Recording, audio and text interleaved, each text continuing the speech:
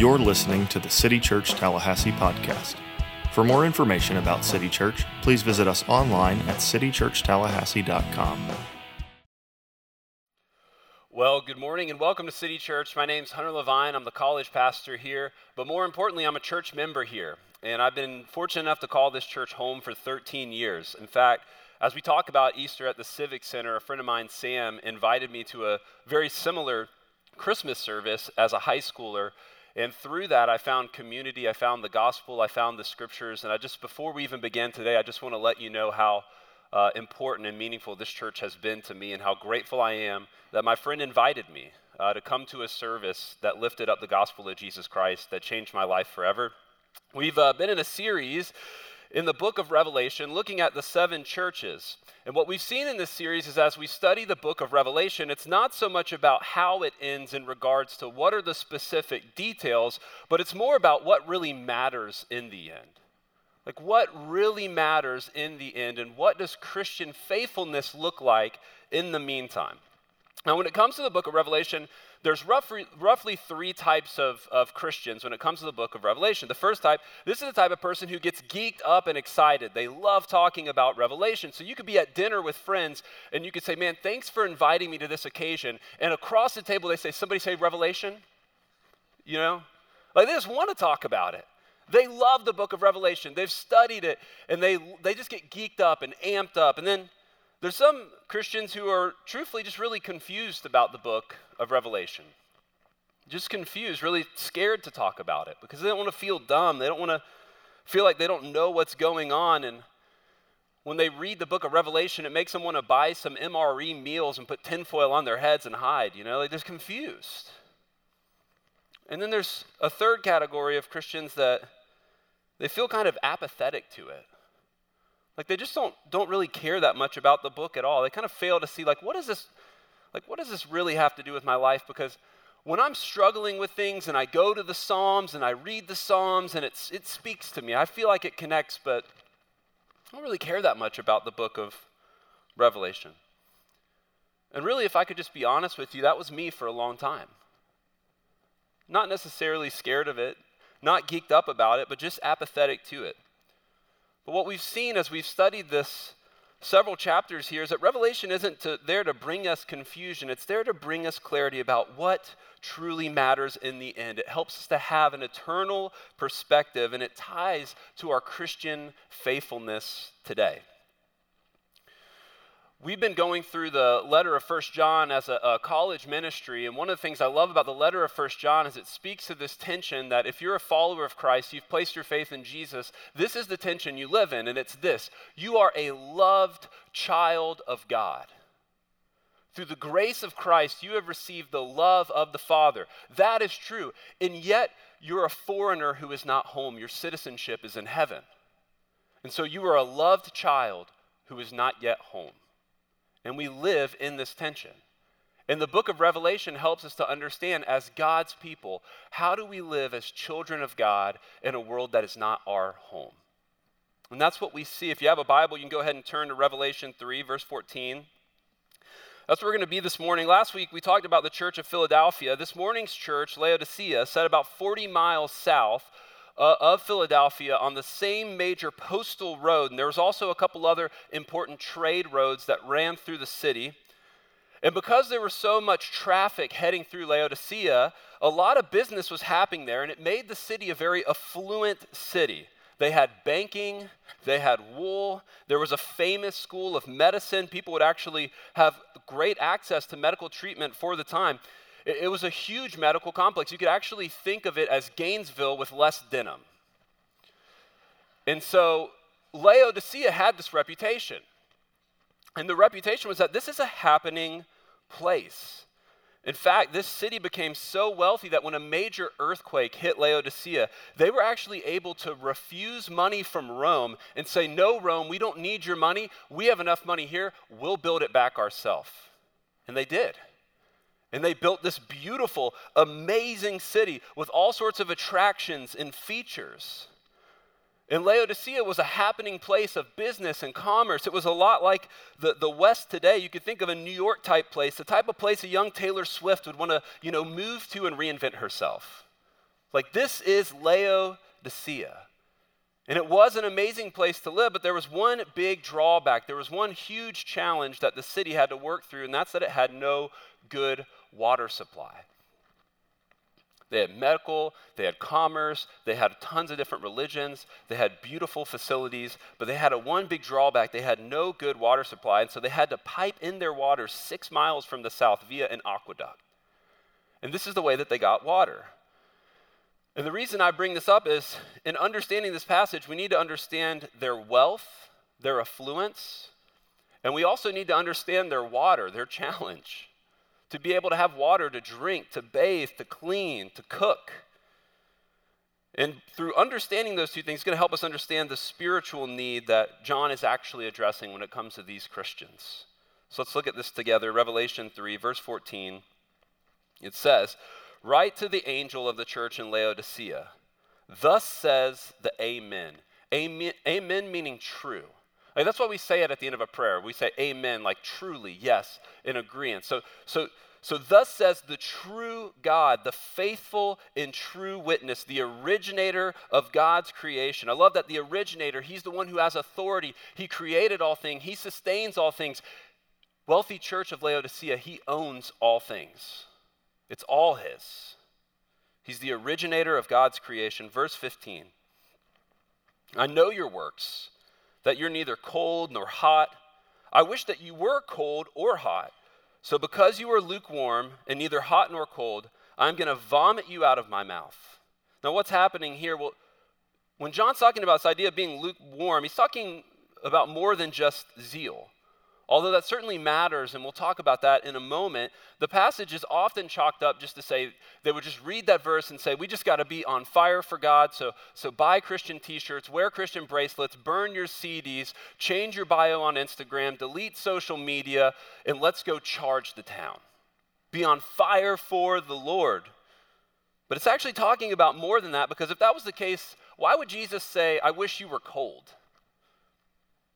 Like, isn't that strange? I wish you were hot or cold. Wouldn't he just say, I wish you were hot, I wish you were on fire? If it was just about religious zeal, he would just say, I wish you were zealous. I wish you were people who are on fire for me. But this brings us back to the water supply issue in Laodicea. Cold water and hot water both served important purposes at that time. Simply put, cold water would be used for things like drinking. It's very important. And then warm water would be used for things like healing. In fact, at the time, they didn't live too far from a known healing spring where people would go and they might take what you would call a medical pilgrimage, and they would go in these warm waters, and they served an important purpose. And when Laodicea would actually pipe in their water from the spring that was 6 miles south, they would actually place it in jars so that it could go from a lukewarm water that got piped in to actually a cold water that you could drink and would be refreshing. In fact, there's places in the world that still do this today. And so they would be pretty quick to understand what John's revelation was really referring to, that I wish you were cold or warm. I wish that you were living out the purpose that God has for your life. If you're taking notes, this is the first thing I want you to see, that our lives are not just meant to be given to the Lord, but also used for his purposes.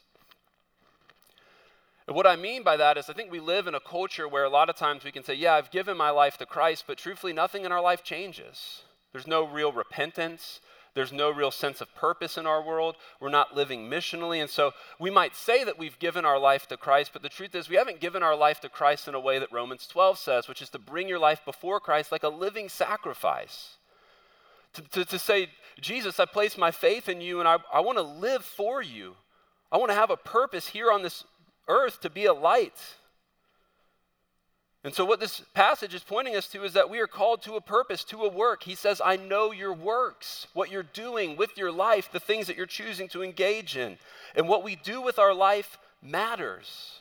And this is not just pastors. This is not just vocational missionaries. This is all of us. The ins and outs, the daily lives that we live matter to the Lord, and they're meant to be lived for him and his purposes. And when it says vomit, it's not talking about rejecting a true believer who's had a slump. It's referring to someone who's lukewarm in the sense that they've not actually given their life to Christ at all. Maybe they've raised their hand in a service. Maybe they would tell people that they're a Christian around Easter. But this isn't somebody who's actually surrendered their life to Christ and placed their faith in him. And this is the concern of Laodicea. And here's the hang up. Here's where really all this is stemming from. Verse 17, for you say that I'm rich. I've become wealthy. I need nothing. And you don't realize that you're wretched, you're pitiful, you're poor, you're blind, and you're naked. They thought they were fine. I mean, don't you see the city that we live in? We rebuilt this ourselves. We didn't even need Rome. Do you see our medical practice? Do you see the culture, the food, the people, the commerce? And from a worldly standpoint, Laodicea really was fine. It was an incredible city. But the problem was the people of the church of Laodicea were focused on their earthly situation in a way that caused them to neglect their spiritual standing and their spiritual need. See, they got so caught up in their own works, their own buildings, their own success that they forgot their actual spiritual need. So I just want to take a few moments here just to talk about a few dangers that we can fall into that's very similar in our life. The first one is the danger of complacency. The danger of complacency, just pure indifference. Thinking to yourself, what I do doesn't really matter. Like, sure, there's a God and he's at work in the world and he wants me to be a pretty good person, but really my life doesn't matter. You know, I'm just here to build a good business, provide for my family, try to have a small footprint environmentally, whatever you might fill in the blank, but it's not really a God who really expects much of me. Like, it's not a God that cares what conversations I have with my neighbor. There's not a God that cares about what thoughts I have in my mind late at night, right?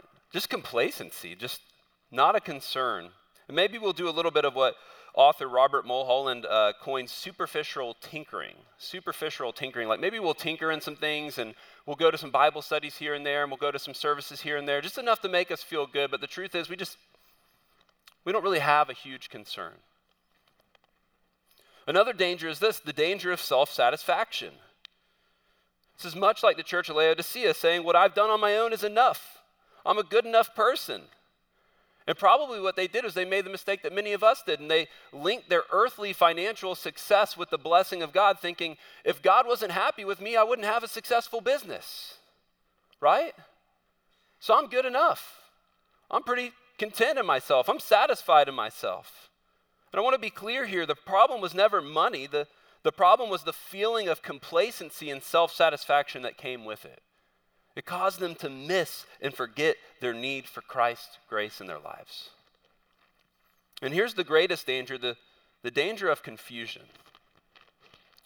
Confusion about what really matters the most, a blindness to what truly matters in our lives. And what we're seeing here in the church of Laodicea and what we see in our own lives is not just a problem of ignorance, it's a problem of idolatry. What we worship, what we place our hope in. And here's the deal, most of us don't worship false gods who have statues and temples and names.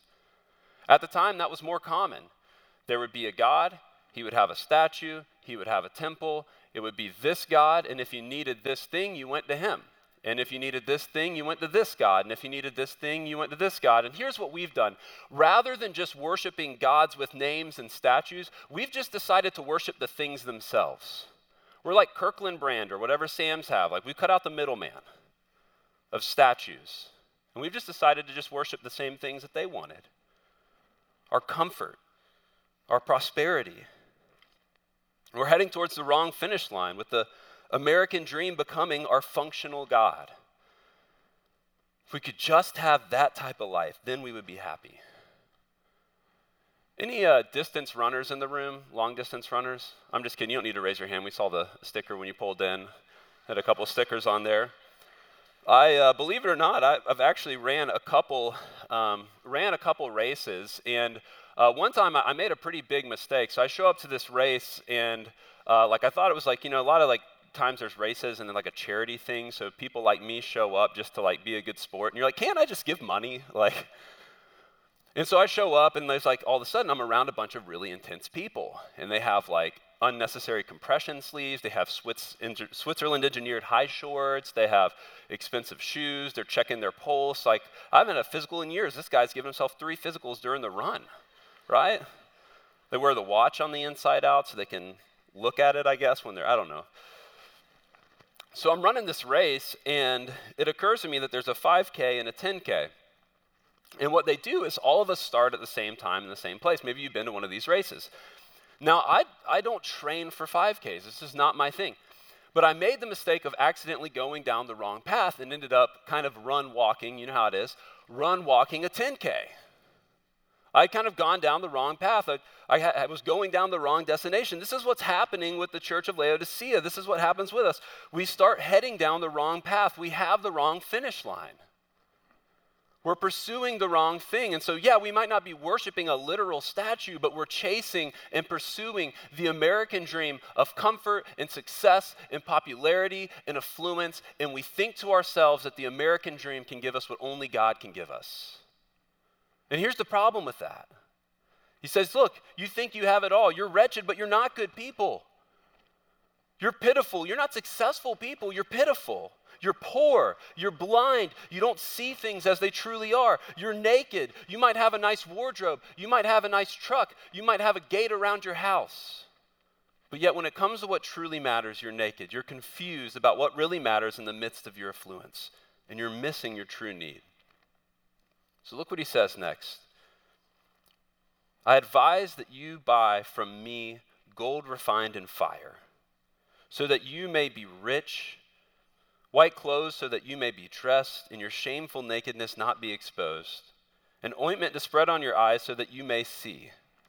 See, the world is constantly trying to talk to us about our needs. This is what you need. You know why you're not happy? Because you haven't bought this from me yet. You haven't taken this vacation, you haven't got this upgrade, you don't have a big enough house, you don't have a good enough spouse, whatever you think, they're just one thing away. You're almost there. And guess what? The world can sell it to you. The world can give it to you. And then once that wears off, they can give you the next thing, and the next thing, and the next thing. And what we start to do, Christians in this room too, we start to actually believe it. We actually start to believe that maybe we could be happy if we would just shop from the same place that the rest of the world is shopping from and pursued the same things the rest of the world was pursuing. But look what God says. In verse 14, he says, come to me. In verse 18, he says, buy from me. What you're looking for, come to me. And I'll give you gold. Not literal, not like some sort of late night info commercial with coins or something, but gold in the sense of you want something with real value, lasting value, come to me. Clothes, you need your guilt and your shame to be covered? Come to me. Ointment, you want to talk about healing? You need to be healed. You need to see. Come to me. Buy from me. And no matter how much you have or how much you don't have, your greatest need is Christ. All of us in the room, that's the thing that brings us together. Different interests, different socioeconomic groups, different families, ethnicities, and the list could go on and on and on. But all of us, our greatest need is Christ himself. Buy from me. Church of Laodicea, do not forget me. And he says, this gold has been refined by fire. It's pointing us to the lasting nature, the tested nature of what we have in Christ. See, everything the world gives us, it can fade away. It has an expiration date. Jobs come and go. In sin, there's death of loved ones. There's hobbies that wane. There's houses that are sold. There's picket fences that wear down. There's dogs that die. There's stocks that crash. There's money that depreciates. There's cars and trucks that break down. There's technology to become outdated. To quote one of my favorite thought leaders, he's a big deal in Wakulla County, a cold beer's got 12 ounces, a good truck's got maybe 300,000. You only get so much until it's gone. Luke Combs, amen? Right? A couple people excited? But here's the reality. Everything the world sells us comes with an expiration date. And the moment that fire comes, it doesn't last. It's only got so long. But what we're seeing here in this letter is this. Look to Christ. He's lasting. He's eternal. He's supreme. Church of Laodicea, don't let your things make you miss your true need for Christ. And see, God's not worried about our worldly success or possessions. He's not worried about how many bedrooms our house has. He's not worried about how big our truck is. He's not worried about how many vacations we can take a year. He's not worried about how fast we can retire. He's worried about our spiritual affections and our hearts. Are we worshiping and loving and living for him? This is the problem with the church of Laodicea. Back to verse 18, this is key. He says, white robes. I'll give you white robes. Here's the next thing I want us to see, and this is key to this. Our lives need to be covered in Christ. Our lives need to be covered in Christ. See, here's the reality. We can take things, we can take possessions, we can take current situations, and we can use those. They'll never actually satisfy us, but you know what they'll do? They'll distract us. They'll distract us just long enough to find the next thing and the next thing and the next thing. And we think if we can get enough things and newer things and big enough things and better things, if we can do that, then we can distract ourselves long enough just to be happy. But what he's saying is, I'll actually give you something that you truly need because you need to be covered in Christ. Well, what does he mean? He means this, that when we rebelled against God, however small we may think that may be, it's a huge deal. We've chose to rebel against God, to go our own way. And what happens when we rebel against God is we have separation between us and the Father. And so because we have separation from us and the Father, we have guilt. The wages of sin is death, the Bible would say. So we have a real situation. We have a real issue. And here's where the gospel comes in, because we could never do enough good things, build enough good businesses, help enough people to earn our favor back to God, to clean ourselves. And so here's what Christ did. Christ came to earth.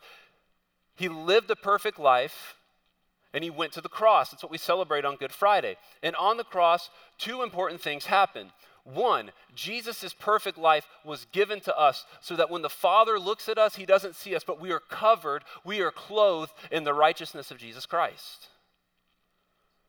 And the sin that we built up, the punishment that we deserved on the cross of Christ, was placed on him. And so we can be clothed in righteousness.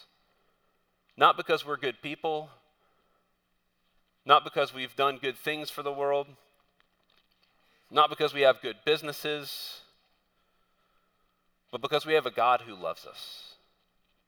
Because he's good.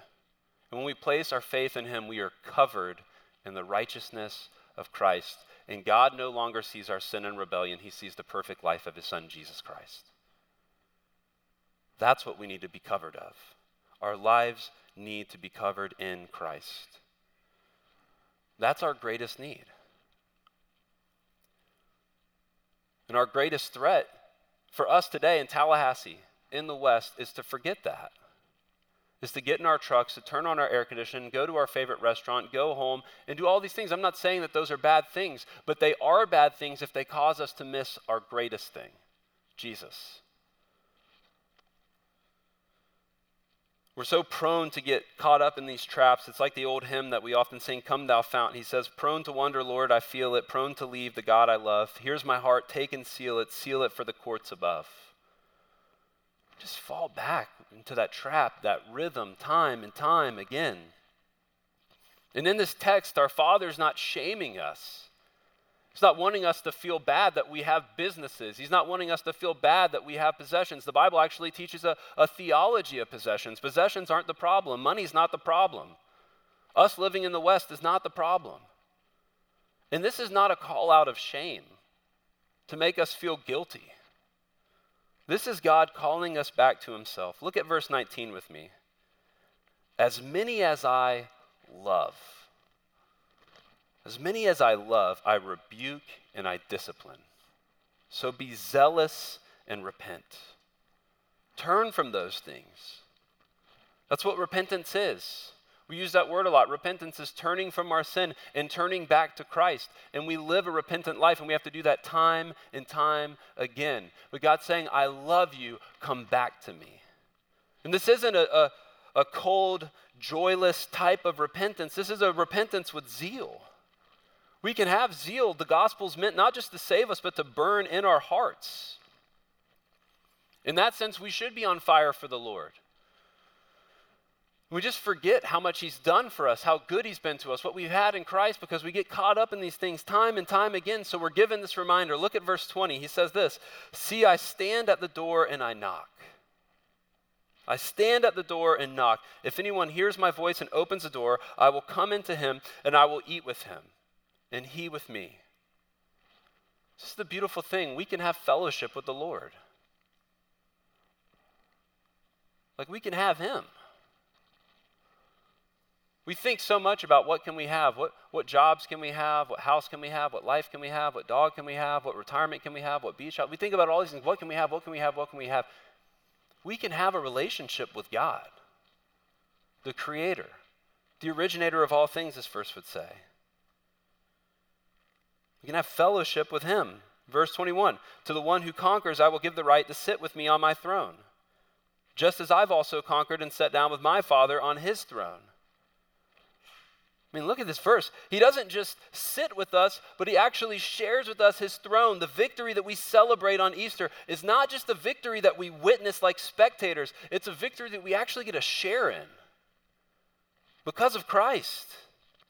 This is why we make such a big deal about Easter, because it's not just a victory that we've seen, it's a victory that we share and we celebrate, because it means that this is not the end for us, that Christ has made a way. So verse 22, "Let anyone who has ears to hear listen to what the Spirit says to these churches." And then what happens next? What happens in verse 4? We get a picture of the throne room of God. These majestic beings circled saying, "Holy, holy, holy are you, Lord God Almighty." I encourage you just to read that today. Read Revelation 4. This is the God who wants to have a relationship with you, who wants to have fellowship with you. This is what we have in Christ. When we see this majestic picture of him in Revelation 4, it's a reminder of who is talking to us, who we have in Christ. And once again, not meant to shame us, but to call us back to him. And I know when we do a series like this, because as we study through these 7 churches, it can feel kind of harsh. We cover really heavy things, and it's easy to feel deflated, but I want you to understand this. He says, "As many as I love." Here's the beautiful thing. If you've placed your faith in Jesus Christ, on our worst day, on our absolute worst day, when we have wandered far from what God has called of our lives, he still loves you. He still loves you. On the other hand, on your best day, when everything seems to be going right, when you feel like your heart's in the right place, your head's in the right place, your family's doing well, your business is doing well, you feel like, man, I'm just in the right direction, you still need his grace. Because apart from the grace of Jesus Christ, we are naked. This is what this reminds us of. So as we close out this series, just a few takeaways I want to bring before you. The first is this: to keep the end in mind. Keep the end in mind. And this is tough because we have things that need to get done. Like, I can't go to the grocery store today and then not get my wife what she needs, go home and say, "I'm sorry, I'm just so heavenly minded, I couldn't even think about what you needed," right? It's tough. We got things we got to do. We got decisions we have to make. We got kids we got to raise. We got things going on in our life, and we have to fight to stay eternal minded. Fight to stay eternal minded. Put people in your life that can help you when you're getting so caught up in your current situation, that can actually help walk you and point you back to the gospel. And the second thing is this: keep God's word at the center. Keep God's word at the center of your life. We don't have to guess. Here's the church of Laodicea, and they're getting direct revelation from God. He is speaking to them. They can actually know what God thinks, what he wants for their church, what he wants for their life. How amazing is that? And here's the deal: we have it too. It's called the Bible. God has spoke. He's told us what he wants of our life. And we have access to it every single day. So we have to keep God's word at the center. How do you stay eternal minded? Number 1, you stay in his word. You allow that to shape you. And the last takeaway I want us to think about as a church is this: to keep fighting to lift up the gospel. This is our mission field. We don't live in a third world country. Thank God for the missionaries who are there. We don't live in a country filled with war. Thank God for the missionaries who are there. We live in a city and in a country that is filled with affluence and complacency and self-satisfaction. Thank God for the missionaries who are here. Continue to lift up the gospel. First and foremost to yourself, because we live in that tension of being a child of God and a child who's not yet home. But secondly, lift up that gospel to others.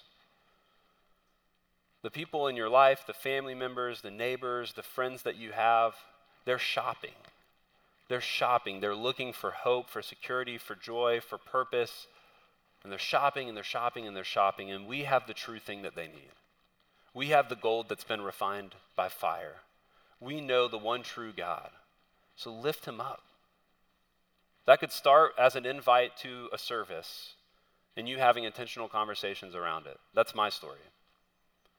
But it could start with a coffee break at work, or a conversation with a sibling on the phone, or over the holidays, sitting down at a meal and being intentional with what you talk about. It could be a lot of things, but I want to encourage us as we look at this and we're reminded of the gospel, that this is not just a gospel that we need, this is a gospel that the world needs around us. I pray that we keep that in mind as we head into the Easter season. Let's pray together. Father, we're grateful for this opportunity to gather this morning as a church. God, we're grateful that in our need, in our shame, in our brokenness, in our separation, Father, we're grateful that you've come for us, that you've made a way for us to have fellowship and relationship with you. I pray that as we head into this Easter season, and there's a lot of talk about Jesus, Father, we hope that what we say about you would be true in our life. Father, we pray that you would forgive us in the many ways that we let you down and fall short, and that we'd be reminded of your grace daily. We thank you for this church and how you're working in it. We ask that you continue to bless it in Jesus' name. Amen.